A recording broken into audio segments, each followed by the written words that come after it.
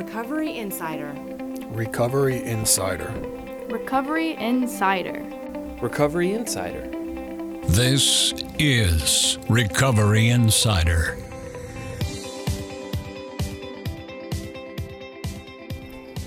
Hello, and welcome to Recovery Insider. I am your host, Tim Myers, coming to you today live from St. Paul, Minnesota, walking down by the beautiful Mississippi River with my dog, Relapse the dog, and we've got a great podcast for you here tonight. As always, our sponsor is Lighthouse Recovery Institute. Lighthouse Recovery Institute are the leaders in gender-specific addiction treatment.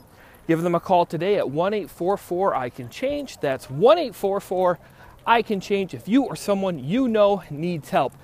They just got a great new office, fantastic new facilities. If you know someone who needs help, get a hold of them at 1-844-I-CAN-CHANGE. Send them down to Delray Beach. You will be in great hands.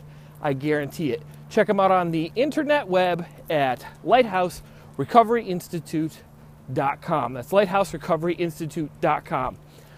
Also, don't forget to subscribe to the Recovery Insider podcast on iTunes or SoundCloud. Do it on iTunes. It's the easiest, bestest way. And if you don't have iTunes, I feel bad for you. Subscribe to our podcast. Also, shoot us an email anytime if you want to be on the show or if you have any suggestions. I love suggestions. Keep them coming. That's recoveryinsider@gmail.com, or check out our website, which is recoveryinsiderpodcast.com, recoveryinsiderpodcast.com. So, it's been a while since I've gone on one of these rants, but you're going to get one today. Today, I'm going to talk about the 10 things that I hate about meetings. NA meetings, AA meetings, any meeting. These apply to all substance abuse recovery meetings. These are the 10 things that I hate about meetings. Now, did meetings save my life? You bet your ass they did. Do I love going to meetings? Absolutely. Now, out here in Minnesota, I go to meetings every single day. I have missed 2 meetings in the last 100 some days. So I love meetings. But when these 10 things happen, I lose my, as the kids say, I lose my shits. Okay? Lose all of my shits. So here you go. The top 10 things that I hate about substance abuse meetings. Number 10. Emotional therapy animals at meetings. Hate them. Hate it. Okay? Listen. Emotional therapy animals, feel free to send me an email on this. Emotional therapy animals aren't real, okay? Seeing eye dogs, those are service animals, okay? There are service animals that help people with serious conditions, okay? Here's a little tip. Your tiny little dog that you keep in your purse, that's not an emotional therapy animal. You can get through an hour-long meeting without your little dog, okay? These people sit there all cute and innocent, okay? But really, they're just little psychos. I'm not talking about the dog, I'm talking about the people. Okay, we're not dumb enough to believe that your purse poodle must join you at the meeting, okay? You're not going to shoot heroin in your butt if your dog Princess Gumdrop has to stay home. Dumb. Number 9. People who come in late to meetings but share anyway. Hi, my name's Jan. Sorry I was 15 minutes late, guys, but I'm going to speak for the next 15 minutes, okay? That's just disrespectful. When you come in 15 minutes late and then you share anyway, the only reason you're doing it is because you want to hear yourself talk. You want people to see you, okay? You're not doing it to help anybody. If you actually wanted to be there to help people, you'd show up 5 minutes early, 10 minutes early, and talk to a newcomer. But no, you didn't do that. You showed up 15 minutes late, and you just want to hear yourself talk. Not okay, all right? Not how things work. Listen, I'm all for showing up late to meetings. Hell, I show up late to meetings all the time. You know, they read the same thing every time at the beginning. That's how I justify it. I really shouldn't show up late, though. But when I show up late, I don't share. It's disrespectful. These people have put in the time. They were there early, okay? They took this seriously. If you're not going to take it seriously, you're going to show up 15 minutes late, then just sit there and listen. My favorite AA meetings are the ones where people sit there and listen. All right, moving on. to number 8. 8. Loud motorcycles outside meetings. One day, not anytime soon, next, 4 or 5 years, I'm going to run for mayor, and the only thing on my platform is going to be no loud music.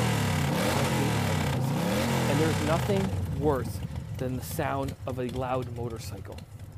Excuse me, sir, the sound of your motorcycle is making the sound of something that is terribly broken. Okay? The sad part is you actually paid extra money for it. Okay? Why? You know that sound? Like, people pay extra to sound like that. That's like paying extra for something to sound broken. Okay? That would be like if I went and bought my brand new iPhone 7 Plus, okay, with 256 gigs of memory, which I just did. And then when I was at the Apple store, I said, oh yeah, and I want you to smash it before you give it to me. That makes the same sense as having a loud, stupid ass motorcycle, okay? And the reason that I hate them at meetings is because after the meetings, you're out there trying to get sponsees. People are out there trying to find a sponsor, getting to know each other, talking about the meeting. It's called fellowship, okay? Okay, they're trying to fellowship after the meeting, but they can't because your moron cycle is too busy busting eardrums. Please stop it, people, okay? Number 7. 7. People using the word fellowship as a verb. Hey man, sorry I'm calling so late. I was fellowshipping after the meeting. Okay, you went to friggin' TGI Fridays. Just say I went to TGI Fridays. Hey, what'd you do? Oh, I went to TGI Fridays. That's all you have to say. Instead, you're saying fellowshipping, okay? Because you think that makes you sound more sober. Okay, no, you went to TGI Fridays with your friends. You know why? Because people go to TGI Fridays with their friends, okay? By creating fellowshipping as a verb, you're just trying to sound cooler than you are. You're trying to impress people that, oh, fellowshipping, I'm so sober, I'm doing a lot for my recovery. No, it's not a verb. It doesn't need to be a verb, okay? Just say I went to TGI Fridays or Buffalo Wild, and please do not abbreviate Buffalo Wild Wings, okay? That B-dubs, okay, Buffalo Wild Wings is not such a long, confusing word that you need to abbreviate it. Like the NAACP, you should abbreviate that, okay? National Advancement for the Association of Colored People, that takes a long time to say. But Buffalo Wild Wings does not need to be abbreviated, okay? And you don't need to use fellowship as a verb, okay? We all do it. We all hang out after meetings. Just say, hey, I was hanging out after meetings. Number 6. 6. Oh, this is killing me lately, especially. This is killing me lately, especially at meetings out here. Okay? So say it's a third step meeting. Number 6. People who say, I haven't worked this step yet, but. And then they continue to talk. If you haven't worked it, then please shut the hell up. Okay? You have nothing to say. I don't go to the hospital and say, I've never attended medical school, but I'm going to perform your open heart surgery today. That would never fly. And both are deadly. If you've never done a 4th step, I don't want to hear your opinion on it. Because there's someone in this room who's never done a 4th step. And they're going to hear you spout some bullshit about the 4th step. Okay, that could just hurt them. That could turn them away from it. If you've actually done a 4th step or a 3rd step or a 5th step and you want to share your experience, by all means go for it, because it's a real experience that actually happened. Okay? Don't walk in and say, oh, I haven't done a 5th step, but. No, if you haven't done it, don't share on it. Okay? I've never driven a car before, but if my engine was malfunctioning, I'd do this and this and this and trim the carburetor or whatever the hell. No, stop it. It's ridiculous. Number 5. 5. The number 5 thing I hate the most about meetings is people who use their own nicknames. Okay? For a very long time now, people have had nicknames. George Washington's nickname was Old Smoky. That's not true. But people have had nicknames for a long time. And it's something other people call you. The definition of a nickname is a dumb thing other people call you. Okay? Other people call you. Do not use your own nickname, especially when introducing yourself. Hey, I'm Shotgun Eddie and I'm an alcoholic. Hey, Shotgun Eddie. That makes no sense. That makes absolutely no sense at all. Hi, I'm Little Tony. I'm an alcoholic. Hi, Little Tony. Hi, I'm Big Johnny. I'm an alcoholic. You should drink, Big Johnny. Billy from Philly, alcoholic. Go back to Philly, Billy, please, okay? And find your birth certificate and figure out what your real name is, and then we'll call you that. It's just annoying. We're all, first of all, it's an anonymous program, okay? We're all the same. There is nothing unique. We are all alcoholics. We all suffer from the same debilitating disease. We say, hi, this is my name, and I'm alcoholic. By giving a nickname, you're trying to set yourself out from the crowd. You're just trying to be cool. You're just trying to get attention. If you use your own nickname, you've got character defects that you should really look at, Billy from Philly, okay? And if you have to move away from whatever town I'm in to go back to Philly to figure them out, by all means do it.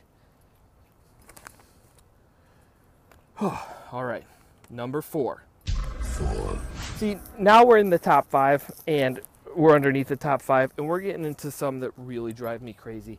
And here is number 4. This is one of the big ones. This could have been number 1. People who say, I respect the house I'm in, but drugs are a big part of my story. I used to shoot heroin in my butt. Okay. When you are at an Alcoholics Anonymous meeting and you say, I respect the house I'm in, but then talk about drugs, you are then proving you do not, in fact, respect the house that you are in, okay? These people talk about drugs for 30 minutes in Alcoholics Anonymous meeting after saying they respect the house I'm in. I don't care, and this is the truth, I don't care if you talk about drugs in an AA meeting. I think NA is so worthless that people who have only done narcotics, which is like 0.000% of the population, but I think those people should be allowed to come to AA meetings. It's the pure single source of recovery.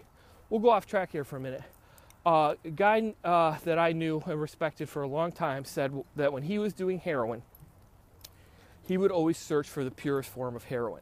So he'd find his dealer until he found the purest form of heroin. That's why he goes to AA meetings, because it's the purest form of recovery. Okay?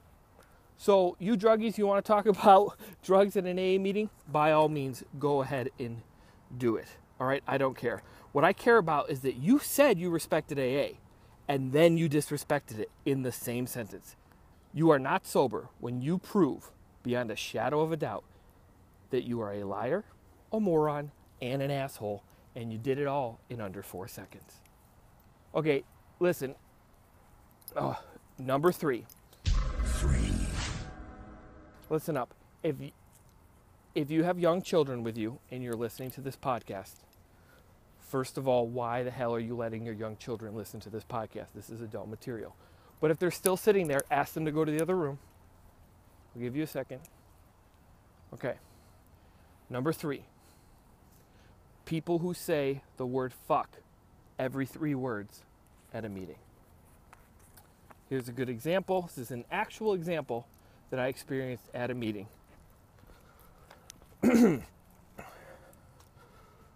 So I was fucking at this place, fucking talking to my fucking friends about this fucking substance abuse shit, and my fucking dumb fuck of a fucking roommate came in and fucking had on my fucking shoes. Okay, that's an actual quote that I actually heard. Okay, we really need to learn English